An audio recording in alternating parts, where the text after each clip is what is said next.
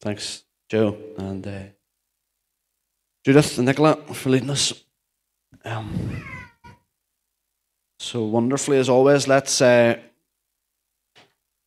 hopefully there's fingerprints and smudge marks all over Matthew chapter 5 in your Bibles by this stage. That's where we're going.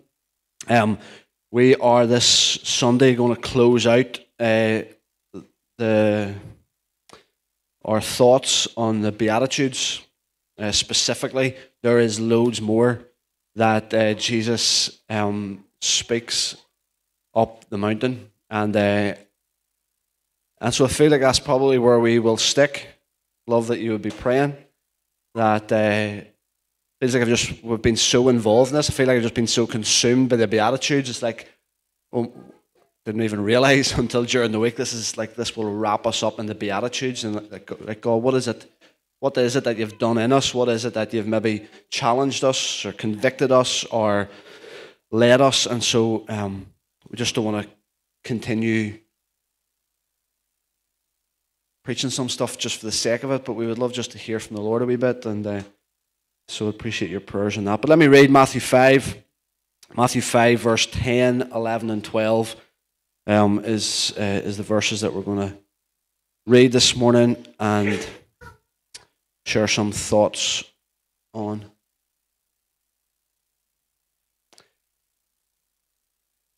Blessed are those who are persecuted because of righteousness, for theirs is the kingdom of heaven. Blessed are you when people insult you, persecute you, falsely say all kinds of evil against you because of me. Rejoice and be glad, because great is your reward in heaven. For in the same way they persecuted the prophets who were before you. Titan, isn't it, to be talking about persecution this morning? But let's say I'd love to share a few things about what I think persecution is not, and I'd love us to acknowledge that at the moment where we are facing, sometimes it's hard for us to fully maybe engage with this, because what we see and what we're witnessing that's taking place across the world in terms of persecution doesn't even come close to what we're facing here. And sometimes we can maybe bypass this beatitude, but I think there's still something that Jesus wants to speak to us. In just a few moments, I just want us to take a moment to acknowledge the persecuted church and the persecuted Christians around. But I just love to give a bit of an intro, and then I've asked Nigel to come and pray for the persecuted church this morning. I suppose as we go throughout the next 20-25 minutes here, I want to speak to this beatitude, but I also want to begin to summarize where we've been and maybe where we want to go. We've said it several times that what we've been looking at, what I think Jesus was saying, was revealing to us a description of the kingdom life. He was describing the kingdom life. This is what it looks like. He was not telling us this is a list of things that you need to do, but these are actually, if you have committed to the kingdom way, this is a way of being as opposed to a way of doing. It's about being, not doing. It's a description of the kingdom life. It is then fully illustrated as we follow on the gospel story. The Beatitudes are fully illustrated in the life of Jesus, in the life that he lived, and then also the life that he expects us to then imitate. Those of us that are following him, this is an illustration, this is a description of the life that he expects us to imitate. And what I think has been a bit of a thread throughout each week, I don't know if you've picked it up, but I was just thinking about it this morning. I think one of the threads that has been throughout this whole series has been trying to challenge the way that we see other people. We need to change it. We need to change how we see others. And I think Jesus was speaking to that. See, where we went to at the very beginning, blessed are those who are poor in spirit. Blessed are you when you acknowledge that you're broken. Blessed are you whenever you've finally realized you are in great need. Blessed are you. And so I think, for me anyway, if I see and experience and know that God blesses me at the bottom in my failure, it changes if I let it. It changes if I let it, how then I see and how I interact with everyone else. When I see how he is with me and for me at the very bottom in my failure and in my mess, if I let it, it will change how I see and interact with everyone else. Feels like that's been a thread that I have been challenged by. So he meets me in my lack. He meets me in my poverty. He meets me when I'm mourning. He meets me when I'm hungering and thirsting. He meets me in my pain and in my wrestling, in my doubt, to quote Ren Collective, in my wrestling and in my doubt, and in the moments that I keep messing it up.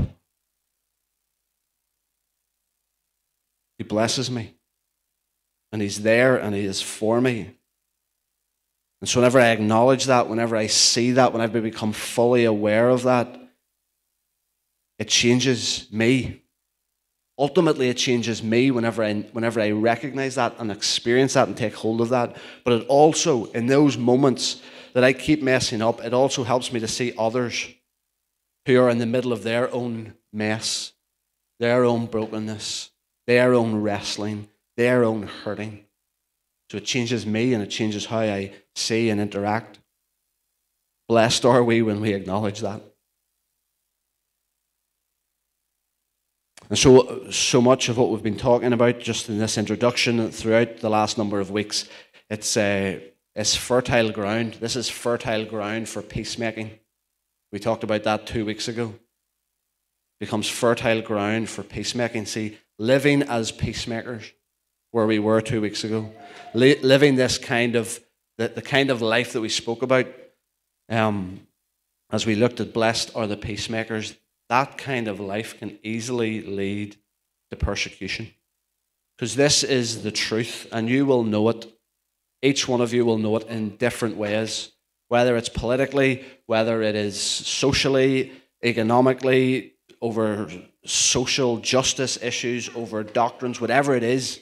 We are the world, the ways of the world wants us to pick a side. They demand that we pick a side. Whatever it is, whatever the issue is, whatever the arena is, the world wants for us to pick a side, and it's not going to go down well when we don't. It's not going to go down well when we don't pick a side and you want to see everyone flourish. That's what we talked about 2 weeks ago. We talked about how the prophet Jeremiah spoke this incredible word to the church, to the people of God that were in exile.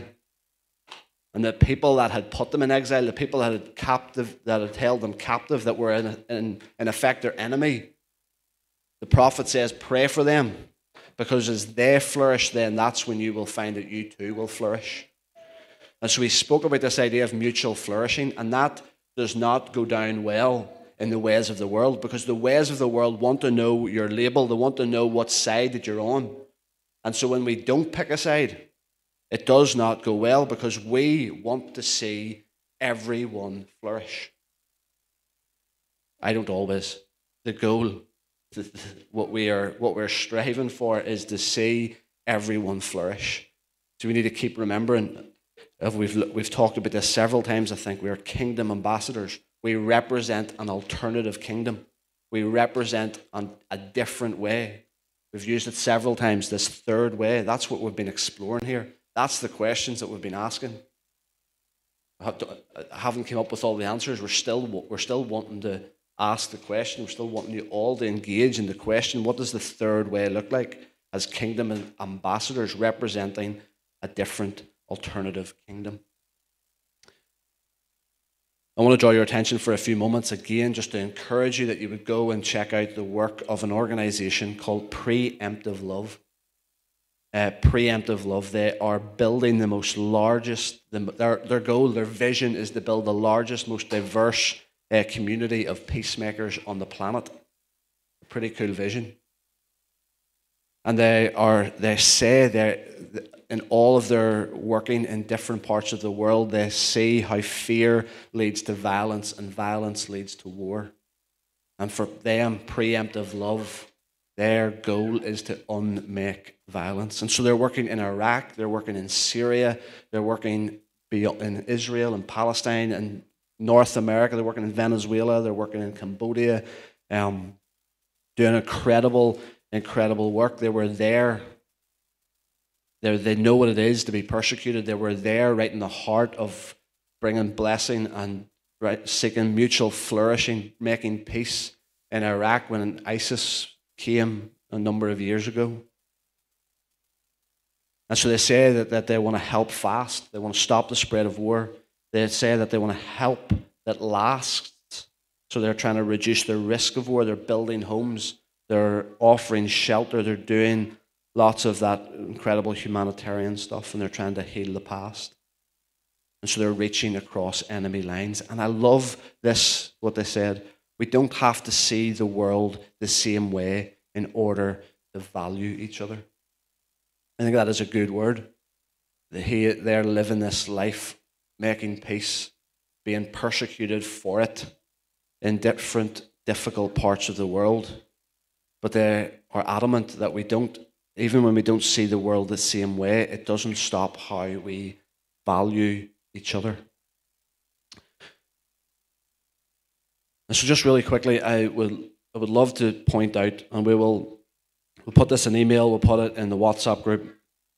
But next Sunday evening, I didn't realize this until this morning, but next Sunday evening is the International Day of Prayer for the Persecuted Church, where Release International, Open Doors International, all of these incredible organizations that are working with the persecuted church across the world are pulling their forces together online to lead the church, to lead followers of Jesus in prayer for the persecuted church. And so it's next Sunday. For those that have a good memory that won't need a WhatsApp to remind them, next Sunday from 7:30 to 8:30 is this call to prayer, and it's going to be online.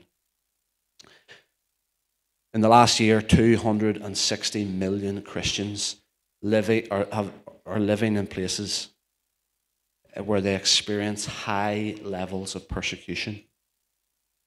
In the last year, 2,983 Christians have been killed for their faith.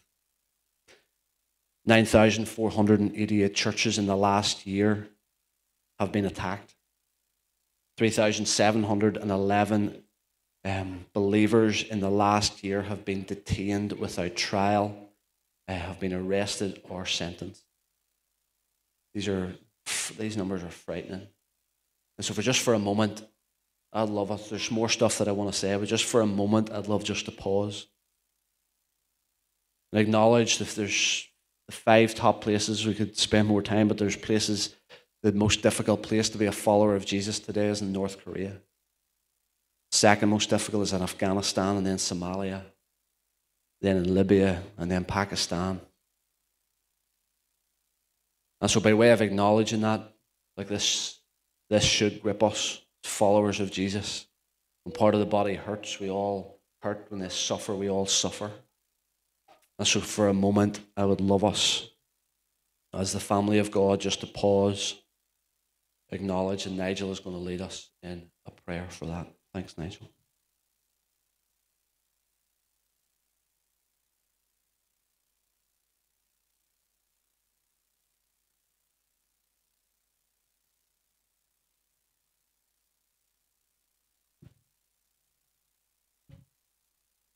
Let us pray. Sovereign God, we worship you, and we acknowledge that you know all of those who suffer in your name. We remember those who are imprisoned for their faith and ask that you would join with the Apostle Paul to see that join with the Apostle Paul to see that even though they remain captive, their chains have furthered the gospel, not frustrated it. May they inspire and embolden their fellow believers to speak the word of God more courageously and fearlessly. God of all comfort, for those who are tortured both in body and mind, give them the grace to endure and to see their suffering as part of following in Christ's footsteps. Merciful God, for those asked to pay the ultimate price who are martyred because of their love for you, may they truly know Christ and the power of his resurrection and the fellowship of sharing in his sufferings, becoming like him in his death. Father God, for those who are widowed and orphaned, may they know the comfort that comes from your promised presence, even when they walk through the valley. May they be strengthened by your Spirit, enabling them to rejoice with the psalmist as they proclaim that the Lord will not abandon them in death. Heavenly Father, we ask that you would make us ever mindful of our brothers and sisters around the world who need us to stand with them as they suffer in your name. Teach us what it means to overcome by the blood of the Lamb and by the word of our testimony. We pray that we would not love our lives so much as to shrink from death. O Lord, hear our prayer. Amen.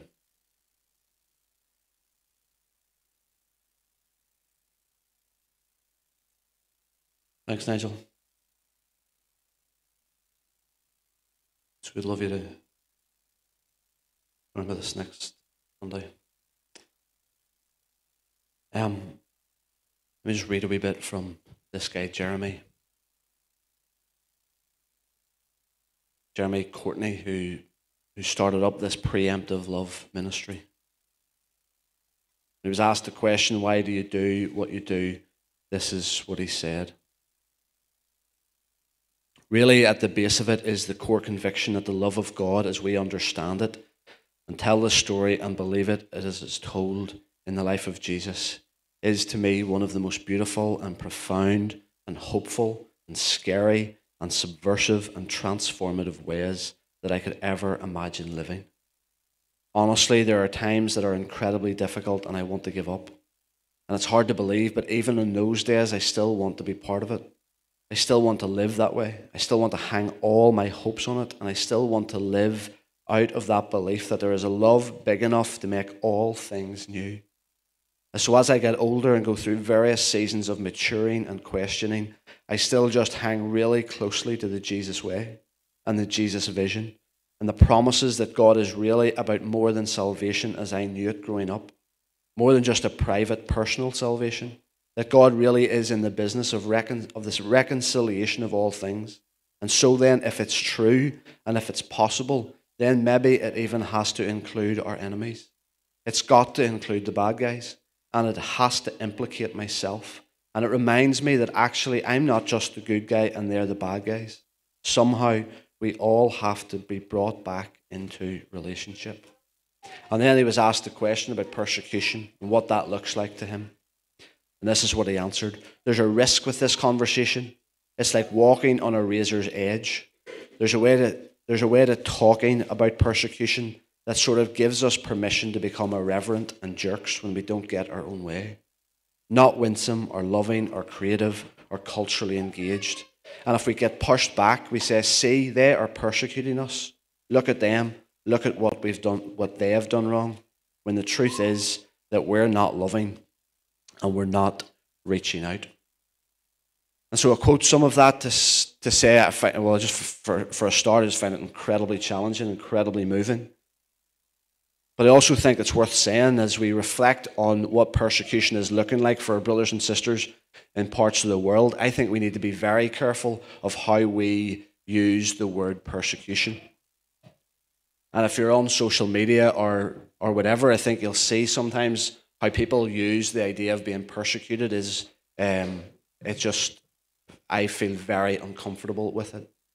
So when a celebrity worship leader who is leading at worship for thousands of people in a tight setting with no masks, selling his own personal merchandise and being asked to stop, that is not persecution. And I want to say that like as boldly as I can, that is not persecution. And I think it's important to be aware of what persecution is not. And so I'm thinking this through. I said to Neville last night, this is what I'm thinking through, because sometimes we can be very quick to announce that we are being persecuted when we stand on the street corners and preach hellfire and brimstone. And so I'm not here necessarily to critique that. But sometimes when we're asked to stop that, when we're asked to stop judging the sins of the world, we can easily come away from that saying we're being persecuted. We're being persecuted because we're stopped preaching sin and hell to the world that is walking past. And I just am not sure if we can say that that's persecution. And this is some of what I'm wrestling with. Following Jesus puts love at the center of everything. Of everything we do, following Jesus puts love at the center of everything that we do. And some people argue, and I'm not saying that they're wrong, just wanting to throw this out. Some have argued that persecution arises because the church stands against sin. But what I just find very interesting as I continue to read through the Sermon on the Mount is that I'm not sure if that can be the case, because that type of thinking only occurs when the church judges the sins of others, and something that Jesus told us to avoid. Jesus told us to avoid that way of judgment. Paul says in 1 Corinthians 5, it is none of your business, this is my paraphrase, it's none of your business to judge the sins of the world. You worry about the church. You worry about what's going on inside. 1 Corinthians 5:12. It's not your job. It's not your business. And so Jesus has told us like that, avoid that. Avoid judging the sins of the world. And so if we say that we're being persecuted because we've done that, I'm not sure if it is the right way to use the word persecution. It's a way that Jesus told us to avoid. Following Jesus puts love at the center of everything that we do. And so whenever we get an insight into what our brothers and sisters across the world are facing, sometimes we think, well, what does this beatitude mean for us? What does this beatitude, what have we got to wrestle with as we see the description of kingdom life that Jesus is laying out here? And I think he's still speaking to us, because as the verse goes on, as the verse 11 reminds us, blessed are you whenever people speak ill of you, when they say all kinds of false evils against you, rejoice and be glad. And so maybe we'll not face the same persecution that we've prayed about today, but for those of us that are following this Jesus way, you will be misunderstood. When you decide not to pick a side, when you decide to try and follow the third way and almost become an enemy of everyone, you'll be misunderstood, you'll be spoken ill of. And so I think that's the challenge for us today. The challenge for us the whole way through this series and the whole way through following Jesus is that he calls us to love just like he loves. We are to love in a way that the world cannot love. We are to love in a way that the world just cannot do it. The way of Jesus, the way that Jesus is calling us to, inviting us to follow, is a way of love that the world cannot follow. And so if we live the way of Jesus out, we're going to stand. We're going to stand out in the midst of this us versus them polarized times and polarized days that we're living in. We will commit ourselves to love like he loves, to love in a way that the world cannot do. It's going to cause us to stand out. And so when we stand out in these polarized days, not picking a side, it potentially makes us the enemy of everyone. As we hold this, I don't know if it's the right language, but as we hold this middle ground, as we pursue the kingdom, as we pursue this third way. And I want us to continue to think of Jesus. Because Jesus was persecuted because he did not fit in with the narratives of his day. And so he had the us versus them. He had the polarized The times were equally as polarized. The day that Jesus was living in were times of deep polarization. On one side, you had religion. On the other side, you had the way of empire. And Jesus didn't fit into the narratives of either side. He came with a different way. He came with an alternative way of living, an alternative way of love. He didn't fit in with the narrative of religion or of empire. He did not conform to their rules of who did or did not deserve love. And so he stood out. He stood out and he was persecuted, and both sides cancelled him. To use current lingo, he was cancelled by both sides. Religion cancelled him and empire cancelled him. And what we have to wrestle with, what we have to come to terms with is that the love of Jesus includes all. So there is no them. There is no them. The love of Jesus includes all. It's indiscriminate. It includes all. And so when it includes all, there is no them. And this, for Jesus, resulted in him being persecuted. This resulted in Jesus' life being taken from him. And he tells us, rejoice. This is the way that you're going to love. If this is the consequences of loving in such a way, rejoice. Are you serious, Jesus? Rejoice. Yeah, rejoice, because it's a signpost that you are going in the right direction. It's a signpost that you are on the kingdom path. It's a signpost that you're pursuing this alternative kingdom way of living. Rejoice because of that. Rejoice because you've been following all of these signposts that we've been talking about for the last number of weeks. Rejoice in that. And so as Jesus, as a Jew, the expectation would be that he would despise the Samaritans. He would despise the Gentiles. He would despise the Romans. But he didn't live that way. The expectation was that you would defeat, whether physically or verbally, you would win the argument. You would win the battle. You don't reason with, you defeat. But Jesus doesn't do that. He doesn't despise. He doesn't defeat. Because he refused to not love them. Whether they were Samaritans, Gentiles, Romans. He refused to not love them, and so he was called a traitor and he was crucified. He refused to not love the tax collector and the prostitute and the sinner. He hung out with them. He ate with them. He fellowshiped with them. He befriended them. And refusing to not love them, he refused to do anything apart from love. And it meant that he was silenced. And it meant that he was persecuted. Ultimately cost him his life. And so as we reflect on the way of Jesus,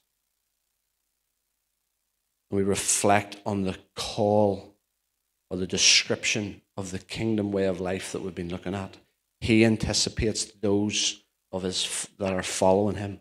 He anticipates his followers that are following and implementing this same indiscriminate love would be persecuted or slandered for the very same reason.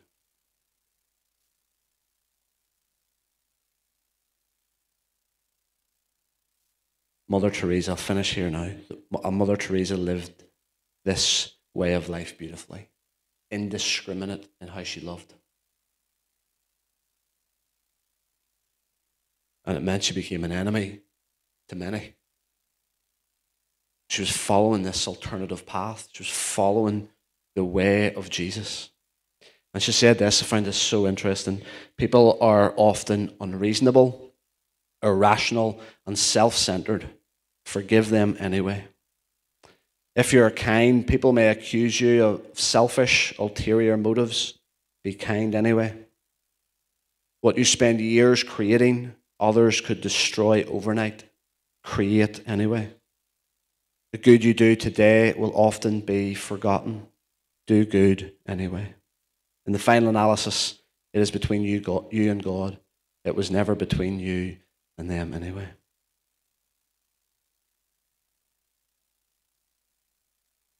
And so as we wrap this up, I think there's stuff there, and I hope if you're hearing my heart, like I feel like I'm presenting more questions and stuff for us to wrestle through than necessarily providing any answers. I want to provoke some thoughts of what it truly is to follow the way of Jesus, the path that he laid out for us to follow. It is a difficult path. The path of reconciliation is difficult. The path of making peace is difficult. The path of not picking a side and following an alternative way, it's really hard. That's why he told us to lay down our lives. It was going to cost us. He didn't hide that from us. He let us know pretty clearly that you're in this world, you're going to have trouble. It's going to be difficult, but take heart. Take heart, I've overcome. I've laid the path for you to follow. And so as we come to the end of this, I love how Dietrich Bonhoeffer summarizes some of what we've been thinking. Here at the end of the Beatitudes is what Dietrich Bonhoeffer said in The Cost of Discipleship. Here at the end of the Beatitudes, the question arises as to where in this world such a faith community actually finds a place. It's at the cross. The faith community of the blessed is the community of the crucified. With him they lost everything, and with him they find everything. It's at the cross. And so as I was reflecting last night, like how do we measure? I think how we measure success or how we measure Christianity or spirituality can be often a bit skewed. I find myself asking this question, like as we come to the end of the Beatitudes, how do we measure where we're at? How do we measure spirituality? How do we measure Christianity? And I hope we've heard, and I hope as we've tried to be as Jesus-centered in this place as possible, I hope that one thing is clear, that Jesus measures everything by the standard of love. Loving God, loving self, and loving others. And so he sees this standard of love. He sees this in the humble poor. He sees it in those who work for righteousness and justice. He sees it in those who are creating reconciliation. And what challenged me, and I'll finish with this, is that his standards feel like they are at odds with ours. Maybe you're not like this, but sometimes I think I've bought into the idea that the measurement of success is in whether you've read the Bible every day this week or not, or whether you've said your prayers this week or not, whether you've tithed or not, whether you've evangelized or not, whether you've exercised your gifts today or amongst family, or how you've exercised the disciplines. There are standards that we measure success, that we measure spirituality. And please hear me, they're all really good things. Don't walk away from here stopping doing all of those really important things. But I just wonder, as we've talked about these Beatitudes, are our standards and the standards of Jesus at odds sometimes? Our standards can be often by what we see. And maybe that's why it's easier. Like, it's so much easier to measure stuff by what we can see. But the way of Jesus is the inner qualities of what he is developing in people that are committed to this kingdom way of life. So that's what I'm asking myself. Personally, I'm asking myself, what am I measuring? Am I measuring by what others can see? Or about the inner qualities that Jesus is teaching and ultimately that he can see? And so there's much here for us, I think, to consider and for us to continue to wrestle through with. And honestly, I hope if there's stuff that you want to push back on, do that, please. Let's do that. Insights that you've had as we've journeyed with this, let's let that be part of the conversation that we work out together. Because as we said at the very beginning, blessed are you. Like, this was to a community of people to work out. It wasn't just a personal individual message to individual Christians. This is for us all to work out. The people, the community of the crucified, as Bonhoeffer said. With him, we lose everything, and with him we find everything. So, Father, I pray that whatever conclusions we're coming to, whatever we're thinking, God, I pray that, God, if there's something of this that is just my opinion or my thoughts, God, I pray that more than anything that we would just hear Jesus, that we would see Jesus. God, that we would live in such a way as part of this faith community, longing to make much of Jesus. And recognizing that we need to sharpen one another, recognizing that we need to have conversations and maybe robust conversations, whatever it takes, God. Whatever it takes to be following and pursuing the Jesus way with all that we've got for as long as we've got. And so, Father, I'm so grateful for each person that is in this room and watching on this morning. I pray that we would be encouraged and challenged.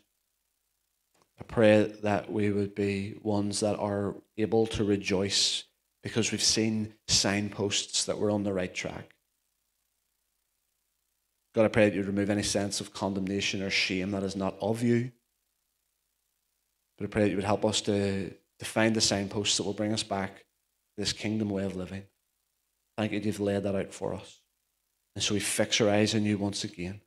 We pray that throughout this week we'd find ourselves in the secret place, in the quiet place, that we would know you more, that we would know your ways more. And so bless us as we leave today. In Jesus' name. Amen. Amen. Bless you all. Thank you for being part of church today. Pray that you enjoy the rest of your day and your week. If you're able to give, please feel free to do that. And there's going to be stuff going on over the next couple of weeks that we'll fill you in on. If we don't have your email address, please give it to us. If we don't have your number for WhatsApp, please let us know so that you can be kept aware of everything that we're trying to do here to bless our community. We love God and others well. Thank you.